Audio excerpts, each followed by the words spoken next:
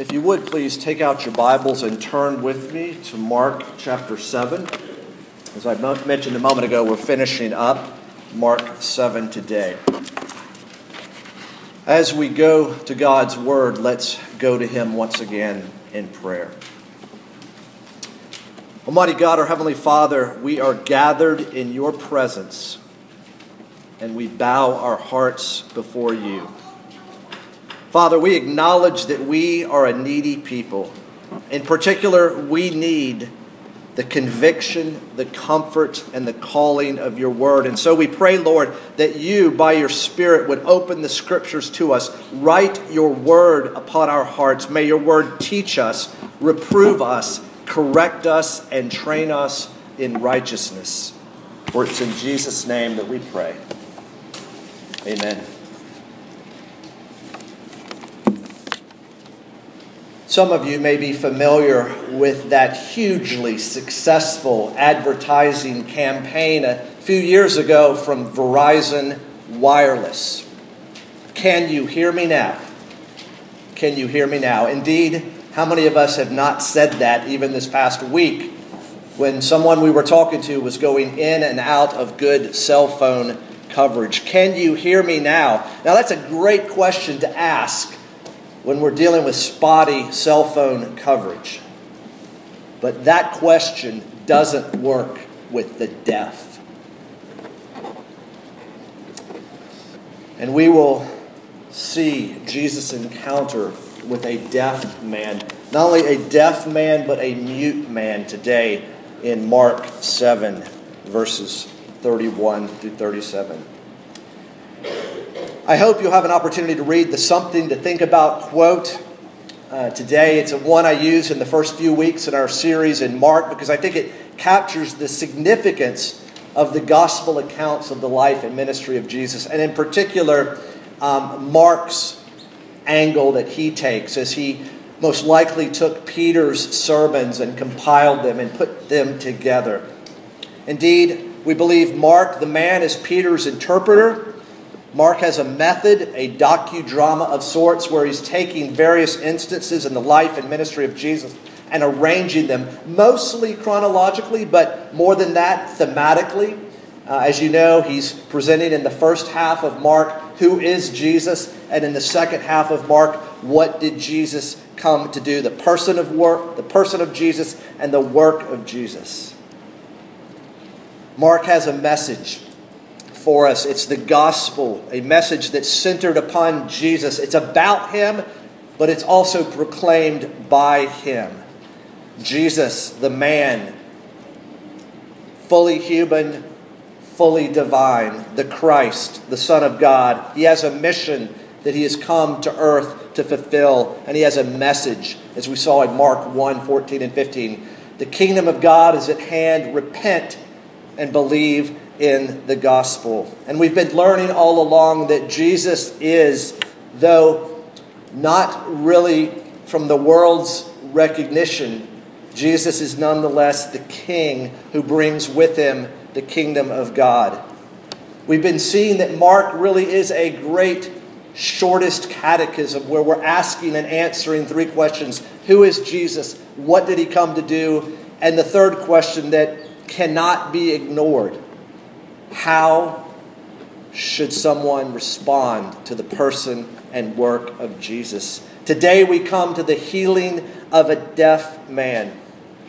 This is one of three incidents in the life and ministry of Jesus that is unique to Mark. In other words, there's no parallel account in Matthew, in Luke, or John. It's only in Mark. And that should alert you that Mark's got a specific purpose. God has a specific purpose for it being in here, in this witness to Jesus' life and ministry.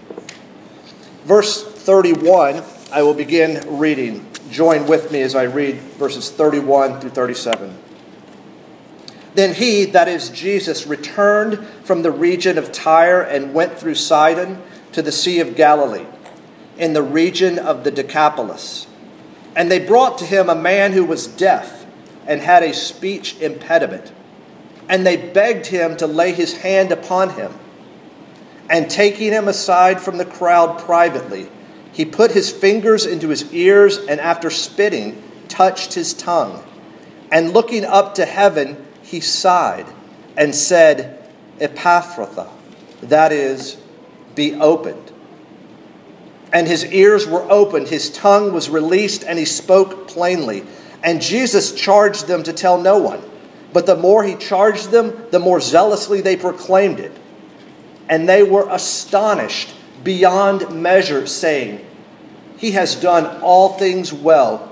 He even makes the deaf hear and the mute speak.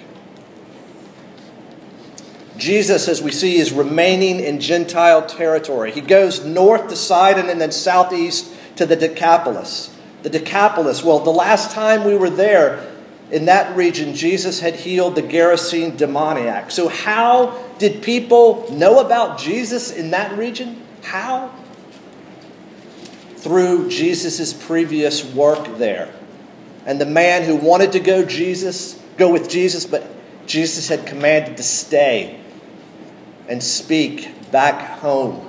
That's how the people hear. And today we pick back up. And who knows how many months have taken place since that time as Jesus has been in Galilee and out of Galilee for his ministry. Now our approach to our text this morning will be very straightforward. We'll take a look at the condition of the man, the work of Jesus, and the response of the people. This really is a text that lays itself out to be preached and proclaimed in this way. The condition of the man, the work of Jesus, and the response of the people. Let's take a look in verse 32 at the condition of the man. Notice they, that is maybe family or friends, we don't know, they brought and begged. Throughout Mark, we've seen people coming to Jesus or people being brought to Jesus. Think about it. Not only do we see people coming to Jesus themselves, we see people being brought to Jesus by others. Last week, we saw a woman come to Jesus and ask. But here, the man cannot even ask because he cannot speak, or if he can speak, it's unintelligible. Someone else, they, had to speak for him. Notice there's a problem with hearing and speech. He's deaf and has a speech impediment. Some translations say he spoke with difficulty. He could hardly talk. Now, this hearing problem is absolute. He is deaf.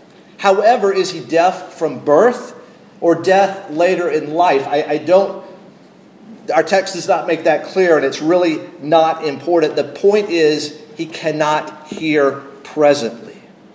But the speaking problem is not absolute, because he can speak, but it's unintelligible. He has a speech impediment, not correctly. And those of you that know people who have been born deaf, they have trouble speaking because they can't hear themselves talk and, as it were, correct the pronunciation and correct volume.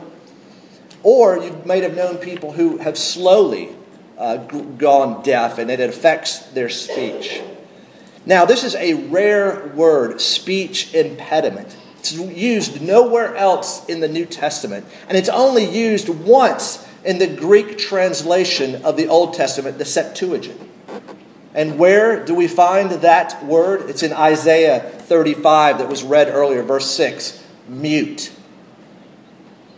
Now, deafness, we often think of John Newton saying, I once was lost, but now I'm found, was blind, but now I see. And yet in the Bible, not only is blindness a helpful picture, a metaphor of a spiritual condition, but so is deafness.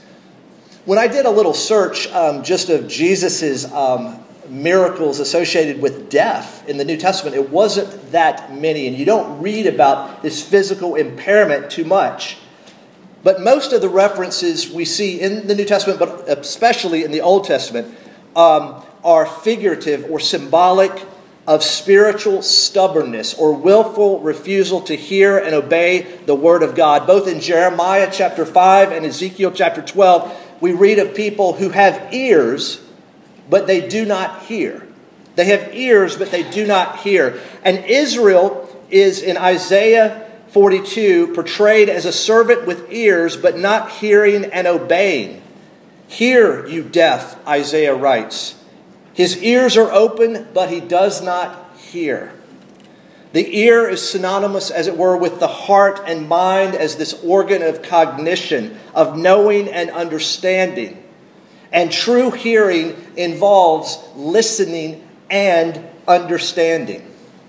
And Mark, as you know, in the parable of the sower in chapter 4, has told us that what sets people apart, what distinguishes people, what puts them in the inside or the outside, with Jesus or not with Jesus, is hearing. We read these words in Mark 4, verse 20. But those that were sown on the good soil are the ones who hear the word and accept it and bear fruit 30-fold and 60-fold and 100-fold. They hear the word and they accept it. They receive it. It changes them. The condition of the man prompted action to be taken by his friends and family. Now, with this man now brought into Jesus' presence, his condition prompts Jesus to take action. Now, let's see what Jesus does in response. And so let's take a look at the work of Jesus from verses 33 through 35.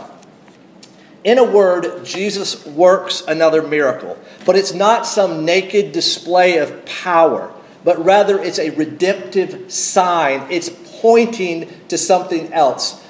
Children, we talk about the Lord's Supper as being a sign and a seal. And as a sign, the Lord's Supper points not to itself, but points to Jesus and his benefits. And you might be on the road and you see a sign and it says Cincinnati, 5 miles. And that's not Cincinnati there, but it's a sign saying that Cincinnati is ahead 5 miles. So this is a redemptive sign. It's going to point to something. And so we need to really take into account and consider the teaching purpose of this miracle. Notice it's private, not public. Jesus is not working to draw attention. Think about today's televangelist. Think about today's healer. Private? Are you kidding? No, it's public. It's on TV so that they can get the contributions. Jesus is not like this. He takes the man aside so he doesn't make a spectacle of the healing. We hear of Jesus being referred to as the great physician. And think about his bedside manner. Privately, compassionately, with this man. He brings him, as it were, we think it might be a home, we don't know. He brings him into the exam room, not out into the waiting room. He sits down, as it were, has a great bedside manner. He deals with him privately, with dignity, with seriousness, with tenderness. Now, to be sure, Jesus ministers to the crowds. We'll be there next week with the feeding of the 4,000. But here, Jesus is ministering, as it were, one-on-one. This is a good time to step back and see that this is how God deals with people.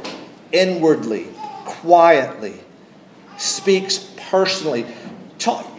Everybody's got a different story of how they came to faith in Jesus. To be sure, it involves repentance and faith.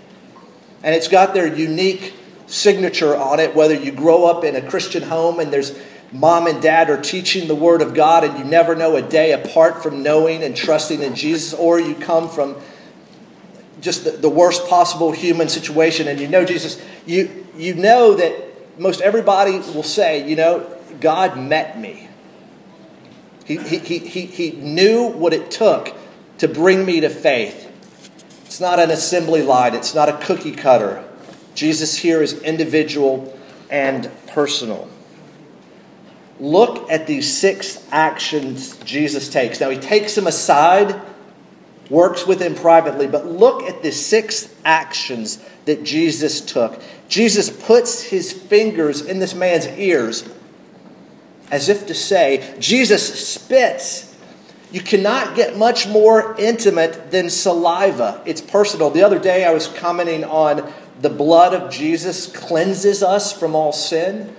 And human blood, as you know, can both be life to people who need a blood transfusion, or it can be the passer on of disease and infection. But sharing spit, it just doesn't get much more intimate and personal than this. And Jesus then, we assume that he spits on his fingers and then touches this man's tongue as if to say something. But then Jesus looks up to heaven in prayer because Jesus is acknowledging where the source of power is. Jesus, as it were, is worshiping God the Father.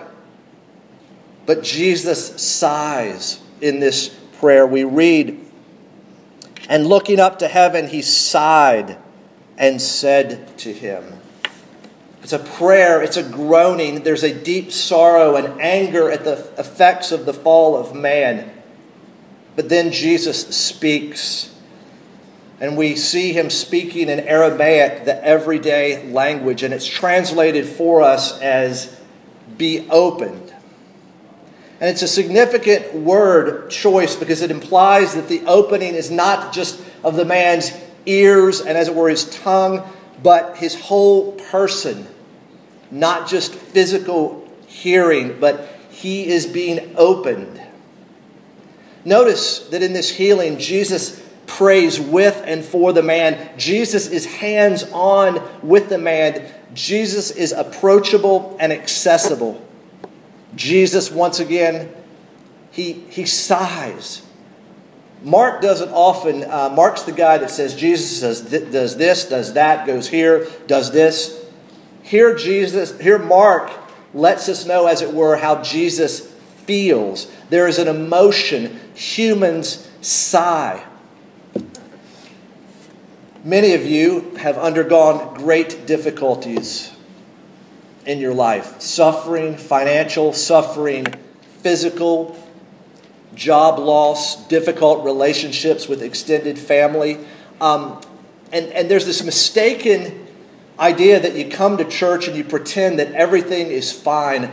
My friends, church, worship, God's dwelling is not a sigh-free zone. Read the Psalms. If you can't get to the Psalms, go to the index, the alphabetical index of the Trinity hymnal, and you will count over 70 hymns. Are you ready? Over 70 hymns that start with a sigh. Oh. Sighs of delight and joy, but also sighs of sorrow. Well, what is Jesus doing? Did you hear all those actions? Fingers and ears, touching tongue, looking up to heaven. What is Jesus doing? Jesus is using sign language. Now, people try to find deep, mysterious meaning to all these actions of Jesus, but it's rather simple. But it's an overlooked explanation. Jesus is adapting his communication to the deaf and mute man.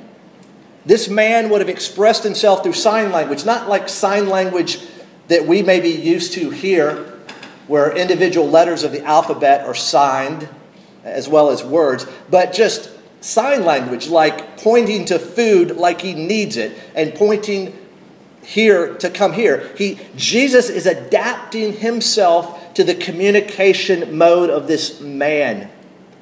Jesus, therefore, is showing deep sympathy, personal engagement with him. In preparation for this, I was reading Leviticus 19. You know what we read in Leviticus 19? Do not curse the deaf. We also read, do not put a stumbling block before the blind. Do not curse the deaf. My friends, Jesus, in fulfilling all aspects of the law, is not just not cursing the deaf. He is blessing the deaf with his presence and his power. Jesus is speaking through his hands, as it were, and the movement of his head. He's speaking so the man will understand that this healing that's about to be performed is not done by magic, but by the power of God. Jesus is awakening within this man faith by encouraging him to expect something, to expect healing. Again, Jesus learned this man's language in order to speak to him. So we also should be willing to come into people's worlds, right?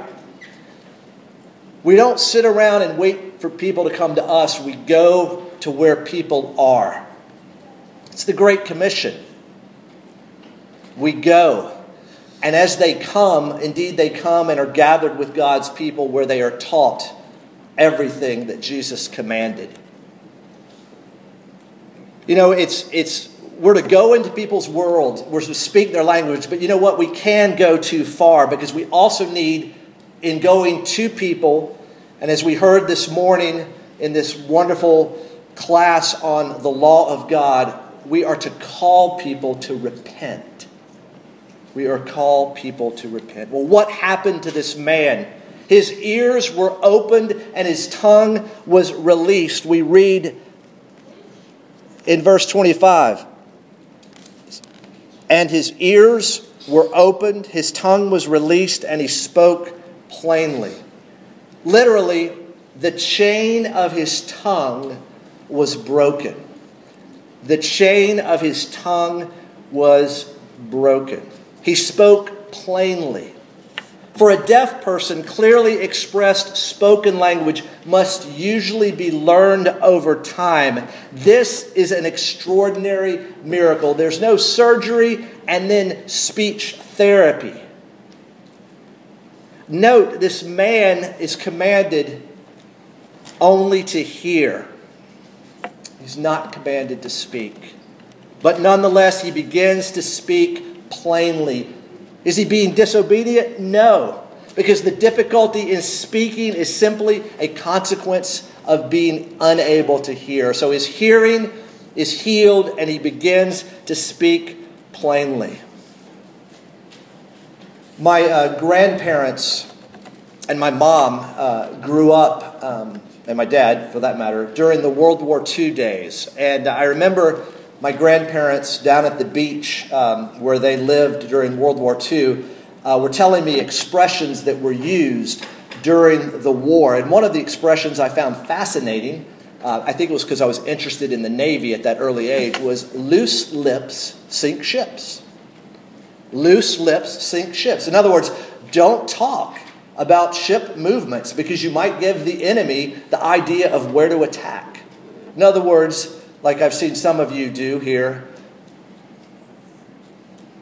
zip the lip. Loose lips sink ships. But here, loose lips are speaking plainly.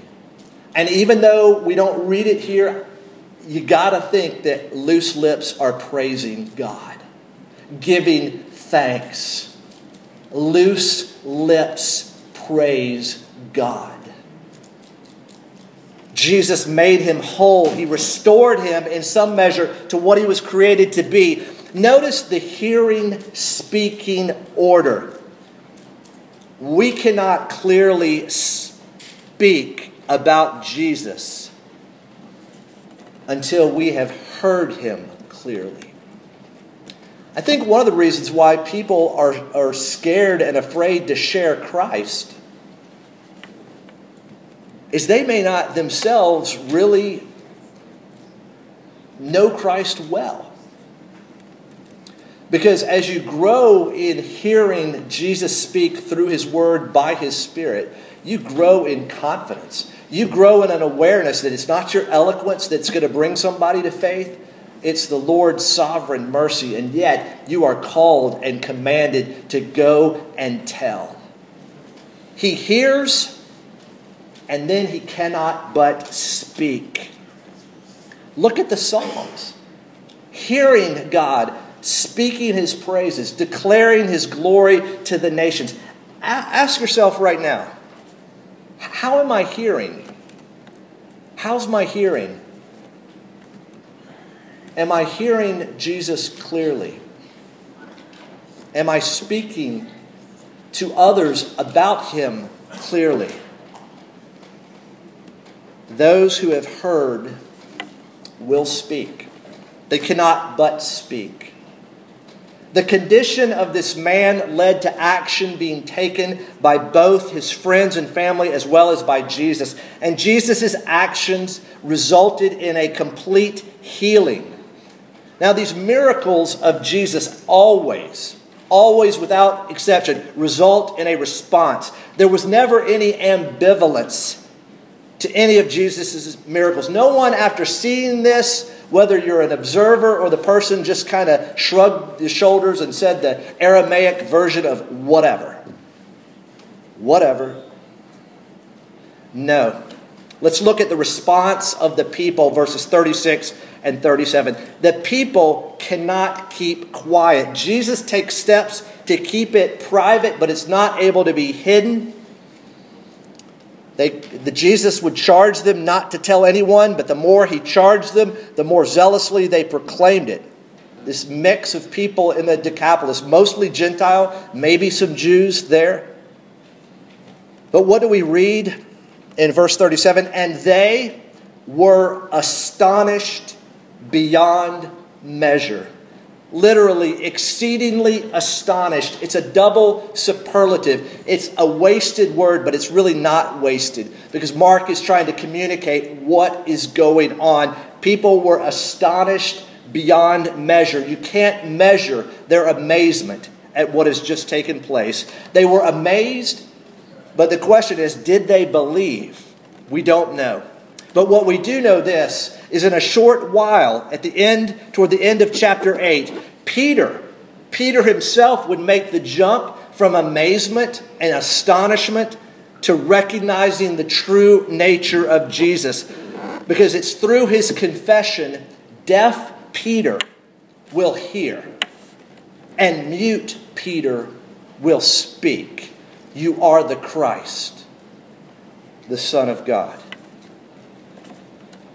And how do the people conclude this? They conclude, he has done all things well. For those of you keeping track and keeping score in Mark, this is the exact opposite of what the scribes and Pharisees say in chapter 3, verse 22, when they say Jesus is possessed by Beelzebul, and he's operating on the basis of the prince of demons. This is an echo and fulfillment of Isaiah 35. He makes even the deaf hear and the mute speak. Isaiah, written 700 years before Christ. It's the promise here of the eventual triumph of God's salvation in the world. It's a great picture of God's future kingdom, a picture of salvation, of the dawning of a new day, a new creation, a new world. And whether they realized it or not at the time, they acknowledged the fulfilling of the messianic promise that Jesus had come because God had promised to send a Savior. Jesus here takes metaphors of deafness and blindness from Isaiah, who prophesied that at the true return from exile, spiritual deafness and blindness would be cured. In Isaiah 29, just a few chapters earlier, we read this in verse 18. In that day, the deaf shall hear the words of a book. They shall hear the words of a book. And Mark concludes this section all the way from chapter 6, verse 31, on a doxological note. What do the people say? He has done all things well. I believe it's an echo of the end of Genesis chapter 1, where we read this. And God saw everything that he had made, and behold, it was very good. My friends, here is the new creation, the restoration, and it receives the same acclaim as we read in the first chapter of the Bible. And it was very good. In commenting on this passage, pastor and theologian Sinclair Ferguson writes this: what then did the people find so amazing? The most obvious thing was that Jesus had healed the man. But the manner in which he had done it was also extraordinary. He had done it quietly, modestly, and most of all graciously. His sign language was, in a sense, an acted parable of the incarnation. He had entered into this man's world of silence and spoken the only language he could understand. And so we've considered the man's condition, Jesus' work, and the people's response. Just as the people's response culminates in their statement that Jesus has done all things well, let's take some time as we conclude to consider our responses to this incident in the life and ministry of Jesus. And in considering our responses, I want us to consider three pictures that are present here. First, we have a picture of our condition. Since the fall of man into sin, man is deaf to God. Sin has stopped up our ears, whether he's born deaf or becomes deaf. Either way, you're sinful from birth and you sin. I mean, it works both ways. And so if you and I are to hear, it will not take the most highly trained ear, nose, and throat, head and neck surgeon. They don't have the capability. It will take a miracle. In the words of Miracle Max, it's going to take a miracle. Some of you may be familiar with that. When you're deaf, trying harder doesn't work. No one gains hearing by trying harder. You don't believe me? Try it. So we have a picture of our condition, deaf. But second, we have a picture of the person and work of Christ. It's questions and answers 1 and 2 of our shortest catechism. It's the incarnation. God entered our world and spoke the only language we could understand. Hebrews 1 captures it well. Long ago, at many times and in many ways, God spoke to our fathers by the prophets. But in these last days, He has spoken to us by His Son. God spoke His written and His incarnate Word. So faith comes from hearing, and hearing through the Word of Christ, we read in Romans 10. We walk by faith. In other words, have you thought about this? We walk by hearing, not by seeing. But one day, one glorious day ahead, we will indeed walk by sight. And our hearing that's been opened now will be glorious opened, as well as we are with the Lord face to face. So we've had two pictures, our condition and the person and work of Christ. But third, I believe we have a picture here of our salvation. Because deafness, I believe, is one of the accurate ways to describe our condition outside of Christ.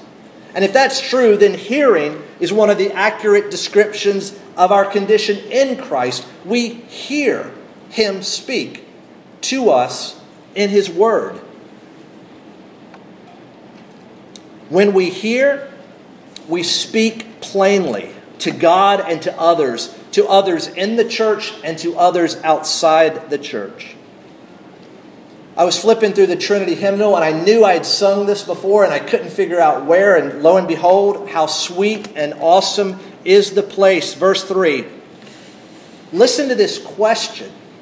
Why was I made to hear your voice and enter while there's room, when thousands make a wretched choice and rather starve than come? In other words, the Christian knows that they didn't heal themselves of deafness. They know that they were given hearing by another. I hope all of us can or soon will be able to sing that. Why was I made to hear your voice and enter while there's room? Finally, just remember, in all relationships, hearing or listening goes both ways. Because I believe this text should be greatly encouraging to us. But you know what? It also cuts both ways because it may be discouraging to you. Why? Because now we're remembering the times that we have chosen not to listen to God. And the times we have chosen not to speak to God or about God to others.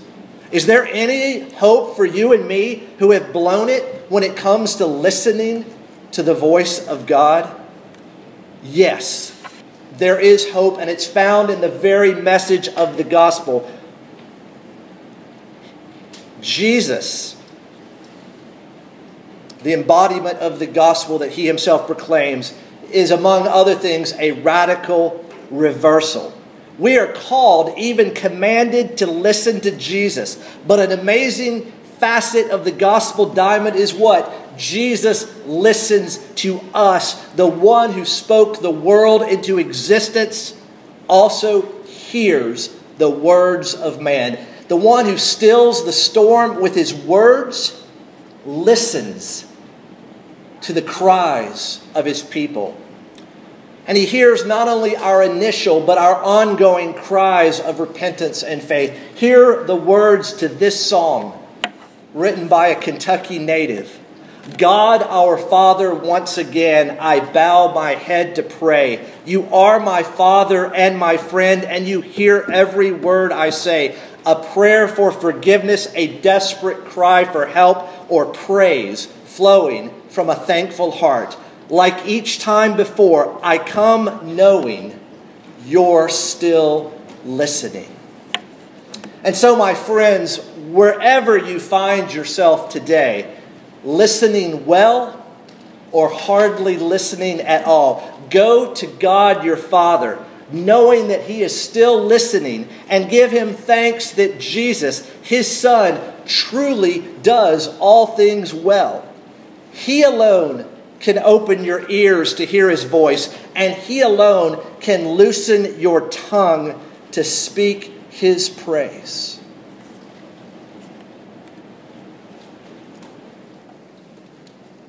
Can you hear him now? Let's pray. Almighty God, our Heavenly Father, we thank you for your word. Your word that convicts us of sin, that comforts us in forgiveness, but then calls us to live a new life. Father, we acknowledge, along with these people, that Jesus does all things well. And so, Father, would you enable us to give him, to give you the glory that is due your name for creation, for redemption, as we look ahead also to the consummation of salvation. Oh, Father, we thank you for Jesus, who entered our world and rescued us so that we could now ascend to your holy hill, not be struck down because of our sin, but be welcomed into your very presence. Oh, Father, we thank you and give you praise for the glorious things that you have spoken and the glorious things that you have done. For we pray in Christ's name. Amen.